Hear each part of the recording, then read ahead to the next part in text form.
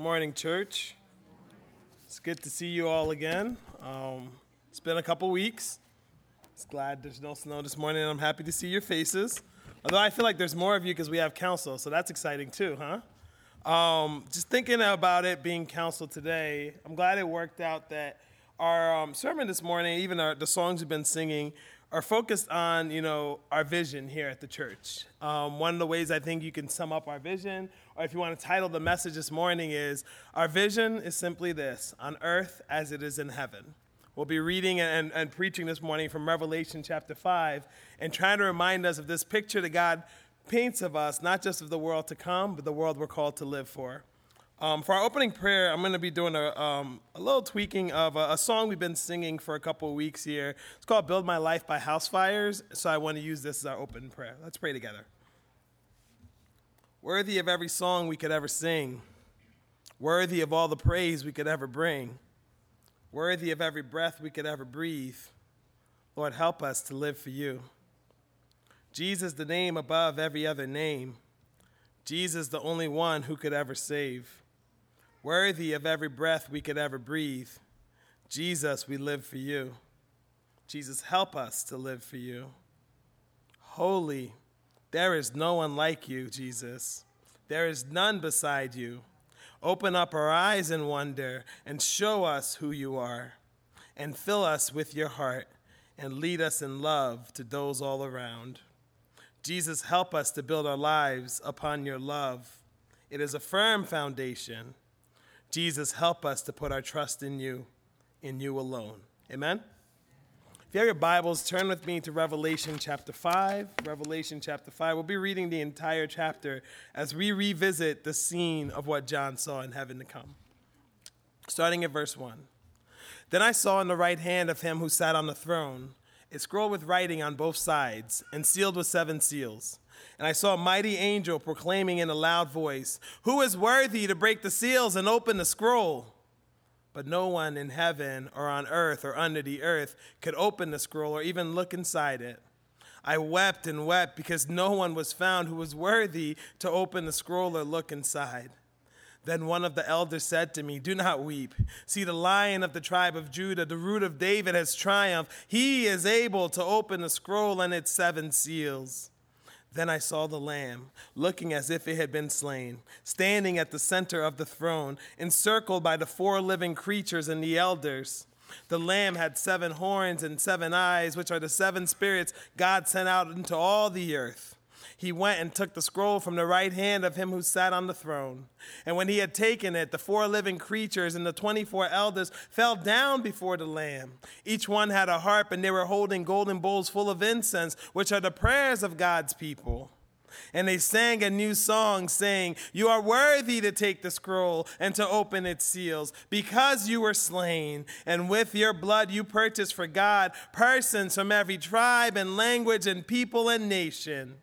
You have made them to be a kingdom of priests to serve our God, and they will reign on the earth."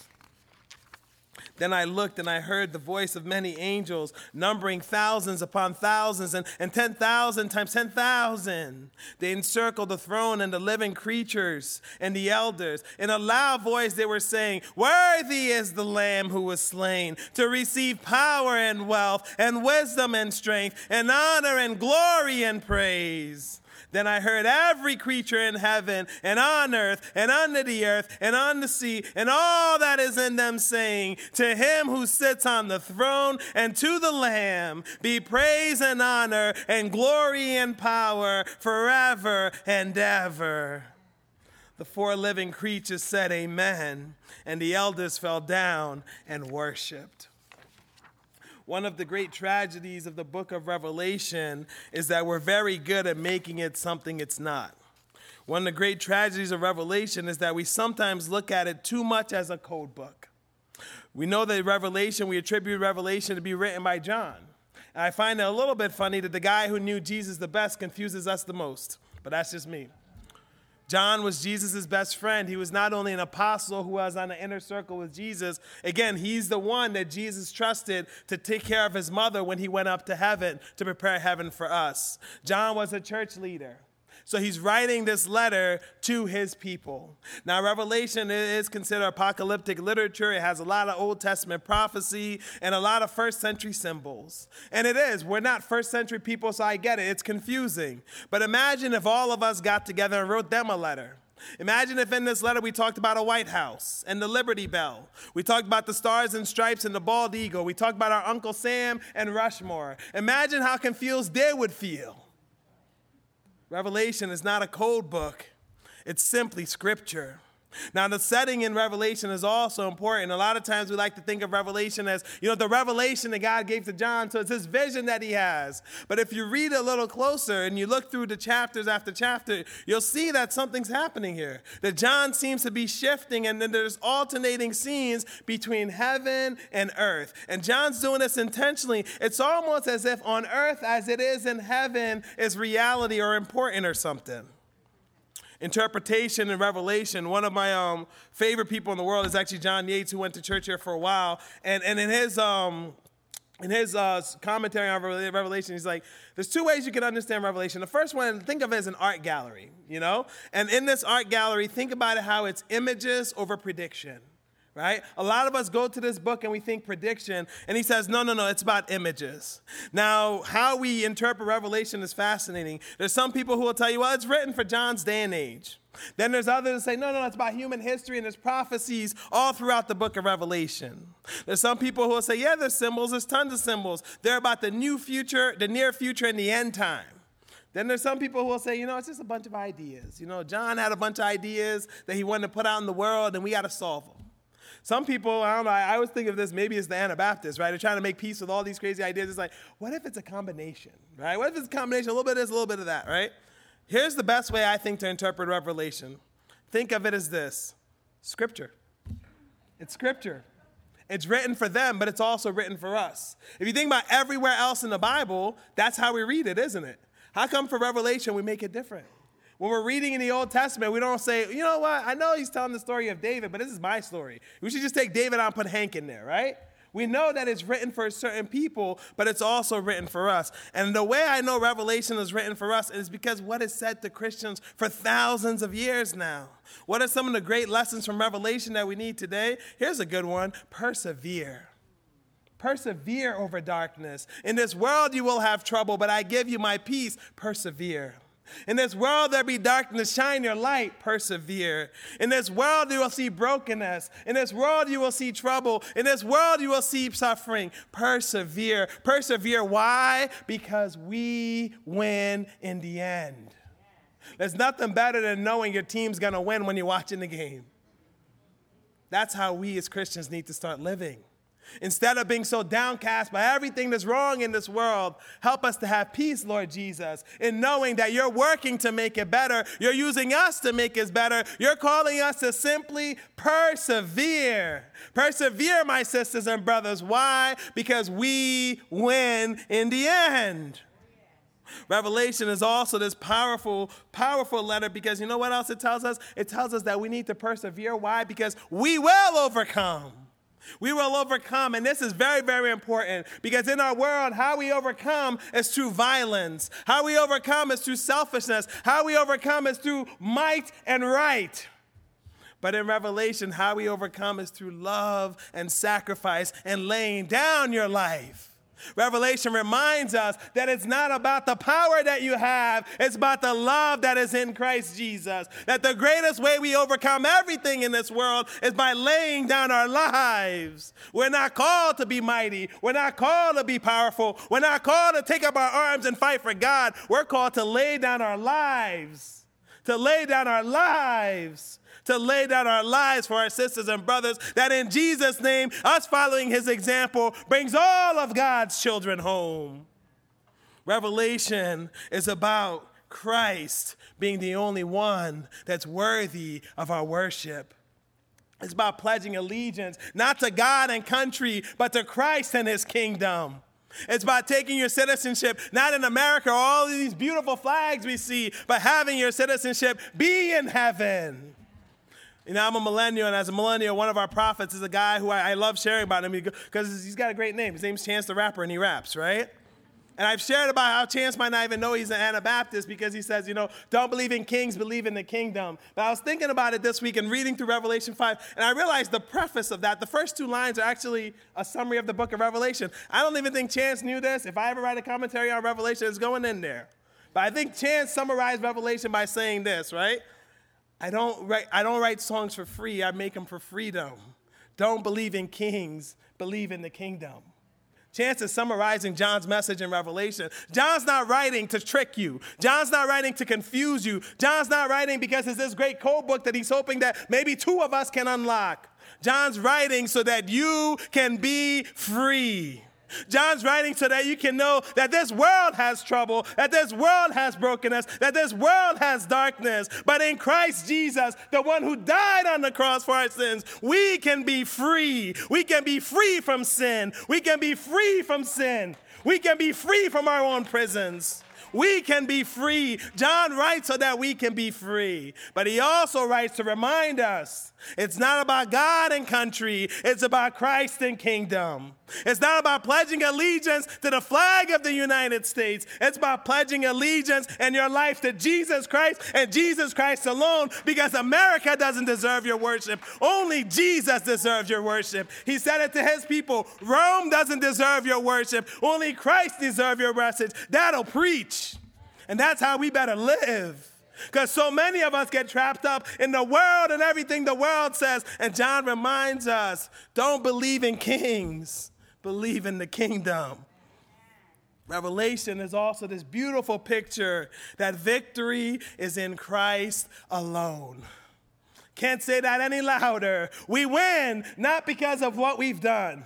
We win not because of what we know. We win not because of what we see. We win not because of how smart we are. We win not because of anything that we've done. We win by Christ alone. That's what he's calling the people to. That's what we need to be reminded for. That we win in this world. We overcome because our Christ has overcome. And how did he overcome? He overcame by laying down his life. So when we say live and love like Jesus lived and loved, that's not just a really cool bumper sticker. And if you do that bumper sticker, you better tithe to the church because it's going to take off, I'm telling you. But we win by laying down our lives for our sisters and brothers. So if Jesus did it and we want to live and love like Jesus, that means all of us, not just some of us, all of us are called to lay down our lives the way Jesus did, because that's how we have the victory. And what I love most about Revelation is this beautiful picture it paints. And all over the art gallery, we see this word, every nation, every tribe, every tongue. God is reminding us time and time again, because whether or not we're first Christians in ancient Rome or we're Christians here in America, God's reminding us it's not about you, it's about the world. It's not about your country, whether you call it Rome or you call it America. It's about every nation, every tribe, every tongue. That's my plan. That's the culmination. That's what we're working for. And what I love most about this is that God isn't springing this up on us. This has been the plan from Genesis, and we see it culminate in Revelation. In Genesis, when he creates the world, he creates what? He creates us multiculturally. He's intentional about diversity. He's intentional about our beauty. He's intentional that we're all different, but in him we can be one. When he goes to Abraham, he doesn't say, Abraham, I love you. I will make you a father of this nation, of one nation. He says, no, Abraham, I will make you a father of what? Many nations. When he goes to David, he doesn't say, your descendant, that the root that comes from your tree is going to be the savior of the Jewish people. No. He says, your descendant, Jesus, who's going to be my son, will come for what? The world. He will come for the world. And then when David's son Solomon builds the temple and Israel is in all its glory, God doesn't say to Israel, this temple's beautiful. It'll be a house of prayer for Israel. No. What does he say? My house shall be a house of prayer for all the nations. And when the first church started, they got this, and they were a multicultural kingdom. And that's what we're called to be. It's God's plan. When we see in Revelation every nation, every tribe, every tongue, it's not because it starts in Revelation. It only gets completed in Revelation. Amen? But the best part about Revelation for me is what John does here in intentionally going between heaven and earth and heaven and earth. Because John wants us to know that on earth as it is in heaven is the reality. John wants us to know that heaven is not just something we have to dream for, it's something we have to work for. And what I mean by work for is not like anything we do on our own, but I just mean that sometimes we think of heaven as, it'll be so good when it gets there. It'll be so good when it comes. Heaven's already come down. His name is Jesus Christ. And Jesus calls all of us to make on earth as it is in heaven the reality. So we don't just dream of the kingdom. We usher in the kingdom because God has left the Spirit and we the church. And that's what he desires, to make his kingdom come down. Heaven is not worth dreaming about if you're not working for it right now. Heaven is not worth thinking about if you're not getting ready for it right now. On earth as it is in heaven, it's the vision that God paints, but it's the work that God calls us to. Now, a long time ago, a couple months really, on my installation service when I became senior pastor, I want to talk about our vision. But what I ended up really talking about is the mission, right? And the two are different. To me, vision is painting the picture of what we're working towards. Mission is the work. And I wanted to assure we, the church, that we got work to do, we got work to keep doing. So when I talked about vision, I really preached on our work, and that's our mission. And I said our mission is the work that we do right now, not just because of the world to come, but because of the world that is, right? Not just because of heaven we're dreaming of, because God calls us to make on earth as it is in heaven. So that's why at this church, we worship Christ and Christ alone. That's why at this church, we pledge to serve God, but also to serve one another. That's why at this church, all of us in this room, all of us who hear the sound of my voice, all of us are called to be disciples who make disciples. That's the work of the church, and by that I mean all of us together. The second thing that's fascinating about what we try to do here is we try to model, teach, and witness God's multicultural kingdom. And I can't think of anything that's more needed in our world besides Jesus and in our country, besides the fact that we belong to each other.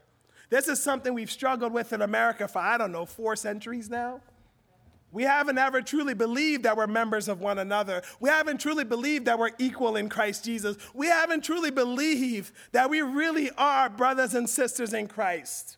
We've allowed our politics to separate us. We've allowed our race to keep separating us. We've allowed our education, our money. We've allowed all the other ways the world separates us to separate us. But in Christ's multicultural kingdom, if it's on earth as it is in heaven, you need to be different than your America. So when we say we pledge our loyalty to Christ and Christ alone, that means even though your world works to separate you, you better be working to build them bridges. Even though your world tells you all the way you're different, you better be working to say, you have a home here, my sister. You have a home here, my brother. And if you're really good at looking at America and protecting America's interests, but you don't look like Christ and working for Christ's kingdom, John has a word for you. Wake up. Wake up. Wake up. On earth as it is in heaven isn't just a dream. It's your work right now.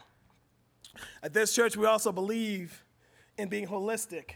And what we mean by that is we just learn from God in the Old Testament. We learn from Jesus in the New Testament. When people are hungry, we think it's great to tell them Jesus loves them, but we better feed them too.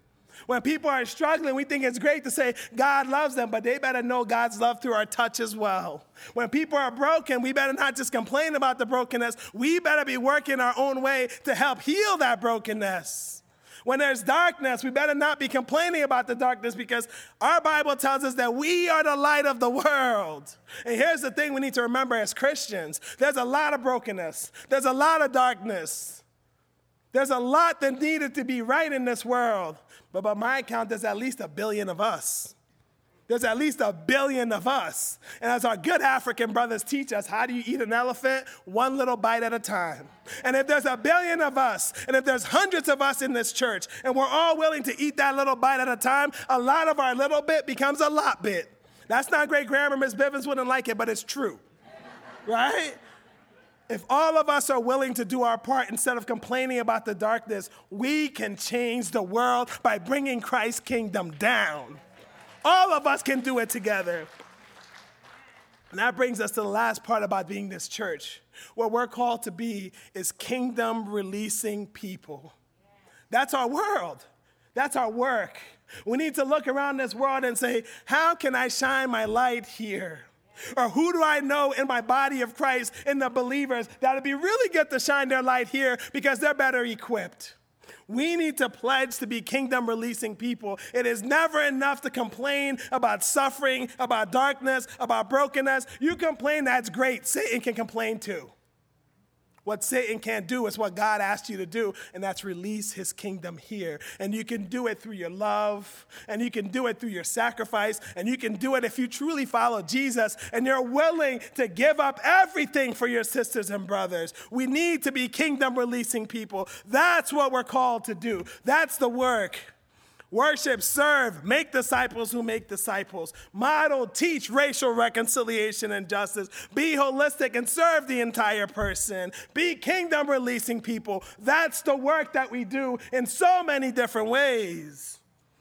But the vision is a picture. And if we go back to John Yates and the art gallery, we'll realize that picture symbolizes the future.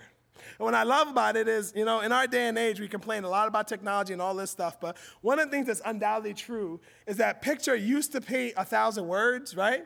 But now picture paints everything. Think about it. You'll get it later. It's fine. So if our vision inspires the mission and this work that we do, what is this picture that we need to paint? Here at HBIC, we wrote it out in words, and we tried it. I almost did this, and I didn't do it in the first service, but I must say, I wonder how many people in this church right now can recite our vision word for word, right? Probably like 3 of us, and I'm going to have to read mine, so really 2 of us. But if you look on the bulletin, if you go on the website, it reads like this. Our vision is to be a thriving, diverse urban church, sharing Christ's love and serving the needs of our local and global communities. Those are good words. I like those words. I think it paints this beautiful picture, but I think it's harder for us to hold on to all different aspects of those words, right? So let's try a picture. Keith, can you put that picture up for me? This is a picture by a Lancaster artist by the name of Liz Hess. It's called King of Kings, and I have to confess, my mother-in-law actually got a print of this and put it in her hallway, and I think it was over Christmas, and she was so excited to show me, and I was just like, she's going to listen to this message, so I got to get my apology ahead of time, But I was just like, sure, I'll look at your picture, cool print, But I went into the hallway that she had it up there, and I remember being transfixed by this picture. I remember being blown away, like my breath was actually taken away the more I looked at this picture, because I realized that when Liz has this painting here is Revelation chapter 5. What I realized is she's painting the lion and the lamb. She's painting the crowns of the people. She's painting every single nation and tribe and tongue that she could think of coming before the throne of God. And what I love most about this picture is not that every time I look at it, I see something new. Every time I look at it, I see someone new. And it's a beautiful reminder that this picture we're trying to paint by the vision of this church aligns with the vision of God's kingdom, but it aligns with this call that we're all called to do, and that's make space at the table for our sisters and brothers. That's called to not just be diverse because it's something new and a fad. I love when people tell me that, like, this diversity thing, it's new. I was like, yes, it starts in Genesis. Very new. But what I love about this picture, and actually it's funny, I got to give her a shout out, but Grandma Deanna at the store who helped me mat it, I never talked more about matting pictures in my life, but if you need any tips, I got you, right? And it's funny because I also didn't realize how much it was going to cost me, but I did a little cost-benefit analysis, and I was like, well, if I have it in my office for about 30 years, it's actually quite affordable, Like, if you just divide it by 30, it's not that bad, But if you ever come to my office, we'll probably talk about this picture, right? But what I love about this picture is it takes me back to Revelation 5. It takes me away from the words on our bulletin, the words on our website, and I like having this picture in mind. Because when I think of this picture, I'm reminded back to that scene that John painted. Remember the scene that we read earlier about the scroll? Now, a lot of people debate what the scroll is, but John Yates said it, so I believe it. The scroll is God's complete plan to redeem the world. And I actually read a couple other commentators who said, actually, that makes the most sense. Because it can't be the Lamb's book of life because there's people already there who are in the book of life. It's got to be God's complete redemption of the world. And what I love about that is, again, it calls us to a full gospel. We need to stop teaching a gospel that's only about the cross. The gospel is the entire story, God's entire redemption plan. It starts with the God of this universe coming to earth. That's gospel. It starts with Jesus, the God of this universe, walking the earth to show you how to live in a way to please God. That's gospel. It comes with Jesus going to the cross, dying on the cross for your sins, being the only one who could save you. That's gospel. But it also includes Jesus being raised from the dead on the third day and resurrected. That's gospel. But it also includes Jesus now sitting at the right hand of God as your intercessor, as the one who's praying and advocating on your behalf. We need to get better as Christians to teach a full gospel. Because if you only tell the world about the cross, it's beautiful and it might get some. But if you want to get all, tell the full story. People might not know what they need salvation from, but if you tell the full story, you're preaching gospel like the first Christians did. The scroll has God's complete plan, and the angel looks at it and he says, who is worthy? And he looks in heaven, he looks on earth, he looks under the sea, looks everywhere, and he realizes no one is worthy. It's so bad that John, who's watching this vision and this scene unfold, he starts weeping and weeping bitterly. I almost picture like the ugly crying face, right? He's weeping bitterly. But then the elder walks up to him and says, no, John. The Lion of the tribe of Judah, the root of Jesse, he's the one who's worthy to open the scrolls. And that terminology is very, very impressive for this simple reason, right? David was Israel's greatest king. David conquered through power, through might, through violence. John reminds us that his descendant is going to come to conquer, not just to set up a earthly kingdom, but the kingdom. And he's going to do it not by power, not by might, not by violence, not by guns, not by bombs. He's going to do it by dying on the cross for your sins. That's the message here, that Jesus is worthy. Jesus is the descendant of David. Jesus is God's son. Jesus is the Lion of the tribe of Judah who becomes like a lamb and dies on the cross for our sins. Jesus, the slain lamb, now sits at the throne. And it's a resurrected lamb because we can tell from John's words here that we can see the marks of his hurt. We can see the marks of his suffering. We can see the marks of his death. But praise God, we as Christians can also always see the marks of his resurrection. And I'm seeing it right now, looking at this room and seeing all the stories, all the miracles God's done. We bear the marks of his resurrection as well. I think that's important to know. A lot of us are amazed that Jesus bears the marks of his suffering, that Jesus will one day bear the marks of his death. But in your stories, in God working in you, in God living in you, you also bear the marks of resurrection. Amen? We're in this together, amen? And this lamb who was slain, who opens the scroll, leads to this beautiful scene of praise where the angels bow down, the people bow down, the prayers of the saints go up, the harps come out and they're dancing. And I love this picture of the harps because it just reminds me that not only does everyone belong, right? But however you worship, God makes a place for you. I think that's a beautiful thing about our God. And what I also love about this is the two symbols that dominates this portion of the text talks about the creatures, right? And it's amazing to me that in this scene, the only thing she's missing is, all of the cosmos. It's every nation, it's every tribe, it's every tongue, but it's also every creature. It's also everyone who's ever believed in Jesus and is now there in heaven. It's all of the cosmos coming to worship him. And the elders represent those saints of heaven who've come before, what the writer of Hebrews calls the great cloud of witnesses. How amazing that everyone who's ever believed will be at the throne of Christ. How amazing is it that this entire world he created will bow down at the throne and worship the King. If this doesn't get you excited about heaven, I got nothing for you. I really do. Because This is going to be not just the culmination of all scripture, but the culmination of all creation. When all is made right and we can all worship God, we can all worship God, we can all worship God with the cosmos. Jesus' blood purchases all of us. It purchases every nation, every tribe, and every tongue. But what I love is John slips in this little line that his first century Jews would have loved. And we'll be studying David the next couple of weeks, and we'll see there's this tension that emerges because we as people, we like power through violence. We like borders. We like, putting around like this is our kingdom. This is our little earthly thing. But God seems to have a bigger plan than all of that. And when God chose his people, you know what he called them? He says, I will make you a kingdom of priests. I think we as Christians do a good job on Revelation because we say, we can't wait to rule with God, right? And that's beautiful. That's cool. Good luck, right? But you sound like some of the disciples, don't you, when you say that, right? Remember the two who are just like, hey, when you come back, it's going to be kind of cool, like you got everybody here, but can we sit to like your right and your left? Can we be like right up there with you? That's what you sound like when you focus on the reigning with God part. Because what God wants you to be is a kingdom of priests, right? The priests had two things, access to God and access to the people.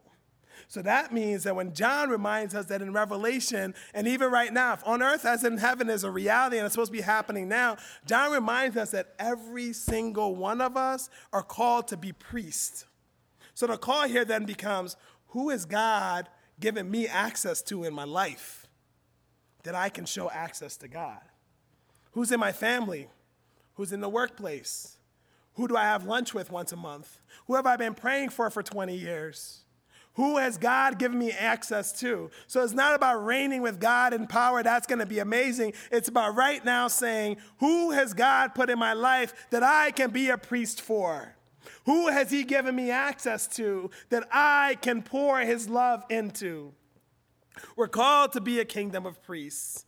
And then the scene ends with, again, all of creation, all that has ever been, all of the cosmos affirming the victory and redemption of Christ. And I love that Revelation celebrates victory again. And we need to hear this because our world will keep telling us that we conquer through power and might and violence.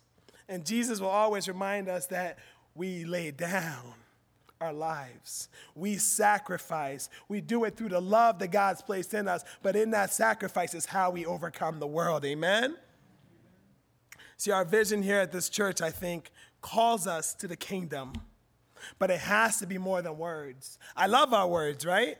Our vision is to be a thriving, diverse urban church, sharing Christ's love and serving the needs of our local and global communities. I love our words. We make good words here, but the vision has to be more than words. It also has to be more than Liz Hess pictures. I love this picture. I'll probably love this picture the rest of my life. I think the only thing that's going to top this picture is when I get to heaven and it's like better, right? Because it's live and in person, right? I love this picture. But our vision has to be more than Liz Hess pictures. Our vision also has to be more than the scene that is repainted here in Revelation that we're hoping for. Our vision has to be this, on earth as it is in heaven. I have a really good friend who went to church here for years before he went to be a BIC pastor in the York area. I remember, it was almost like 10 years ago now, when we were in seminary. I remember we were sitting there and he was waxing poetic, and that's what you do in seminary. People just talk too much, I'm trying to eat my food, right? At least that's how I went to seminary. I put all my effort in my papers. It was great. Don't worry. I can show you my transcript if you don't believe me. But people talked a lot at seminary, right? I remember he was waxing poetic one day, and he'll probably listen to this, so it's fine. I'm paraphrasing. He was waxing poetic, and then I remember he said something, and I was like, wait, slow down. What did you just say? And I remember him just basically saying, what if Jesus, when he taught us how to pray, was serious about on earth as it is in heaven? And I'm not lying to you. That changed my entire life. It made the Lord's Prayer a work that I need to get on board with, right? Because it made heaven not just something I dream of that's coming, but if this vision of Jesus is what we're supposed to be working for today, that should change all of us, right? It should make all of us then asking the question, what do we need to do to make room at the table? What do we need to give up to bring other people in? How do we join in Christ's work in this world? It changes everything, because if you truly believe on earth as it is in heaven, you need to be working for it today. So when we revisit our vision, And I want to revisit it asking these 4 questions based on the 4 big words here. We say we're a thriving church. For us, that means you're alive in Christ. And to be alive in Christ means that you've given your life to Christ. You've asked him to forgive you of your sins. You've said, Jesus is Lord, and he's Lord of my life. You said, Jesus, I give it all to you. And some of us have made that decision. And if you haven't made that decision, please come. We'd love to talk to you and share about the love of Christ. But for all of us who've made that decision, the next question becomes for thriving is, are you living in Christ? Because it's easy to love Christ and live in the flesh. It doesn't seem like it should be easy, but we do it very well, right? Are you living for Christ? Is Jesus the Lord of your life? Is your life defined by Jesus or defined by you? Is your life defined by what you say is best or what God says is best? Are you defined by living fully for Christ? And then here's my favorite part about this thriving part is, are you bringing life where you are? This life in Christ isn't just for you to hold on to it and treasure. It's for you to share. So in your workplace, in your families, in your relationships, in your everyday scenes, how are you bringing life so that your world that you're being a priest to, that you have access to, can be thriving? How are you bringing life into this world? How are you spreading the kingdom into your world? We talk about being a diverse church. And I love that Christian history changes every 300 to 400 years. One of my favorite people in the world is a guy by the name of Laman Sanneh, and he's one of 2 people I know who read the Bible from Genesis to Revelation, put it down, like, I believe in Jesus, right? And to me, that's a miracle, because I would have got lost in Leviticus, right? But he says that one of the things he loves about Christianity is it doesn't have a center. God seems to, every couple of centuries or so, shift the center of Christianity to remind us that he's about the world. Aren't you glad this morning that Christianity didn't just stay in ancient Rome? Aren't you glad this morning it didn't just stay in Europe? Aren't you glad this morning that to be a Christian means that there's 1 billion of us who are spread from Africa to Asia to South America to North America? Aren't you glad that Christianity shifts so that God is always thinking of new ways to bring more children home? God so loved the world. God so loved the world. God so loved the world. So must we. And we talk about being an urban church. And I think what we need to ask always at every given time is, are we here or are we here? Right? And what I mean by that is we do this too well with people who we love, right? It's very easy to be physically here, but your person will tell you, whether your partner, your spouse, or your friend will be like, I feel you're like you're not present in this conversation, right? Like you're physically there, but you're not there. I think that's how we need to look at being in Harrisburg, right? Are we here? Are we present in this conversation? Are we present in this city? Not just because of what we can give, but because of who God calls us to be. Because of the witness we're called to be. And the last one is simply this, right? We're a church who believe in sharing God's love locally and globally. And one of the things I love about technology is, yes, to whom much is given, much is expected. So that means that all of us as Christians are called to serve God locally, but also globally. Like if you know about Christians who are suffering in parts of the world, you can pray for them. If you know about missionaries who are serving other parts of the world, you can support them. All of us are called to serve locally and globally. So it's not just about the blessings and the gifts that God's given you. It's about how are you making the kingdom better. So the question becomes, how are you sharing God's love locally? But it also must become, if we're going to really talk about Revelation and the entire earth, how are you sharing God's love globally? Revelation is this picture of a table that we come to because of the work of Jesus. And I can't think of anything more beautiful that celebrates that work of Jesus than communion. I'd like to invite the ushers to get ready, the deacons to get ready as they go back, and whenever you're ready, you can come up front.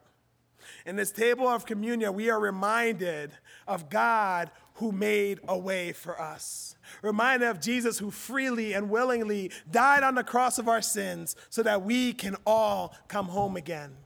So I'd like to invite up the deacons as we go now to the communion table. And as we go to the communion table, may you be reminded that God calls us not just to the world, not just to our world, but to each other.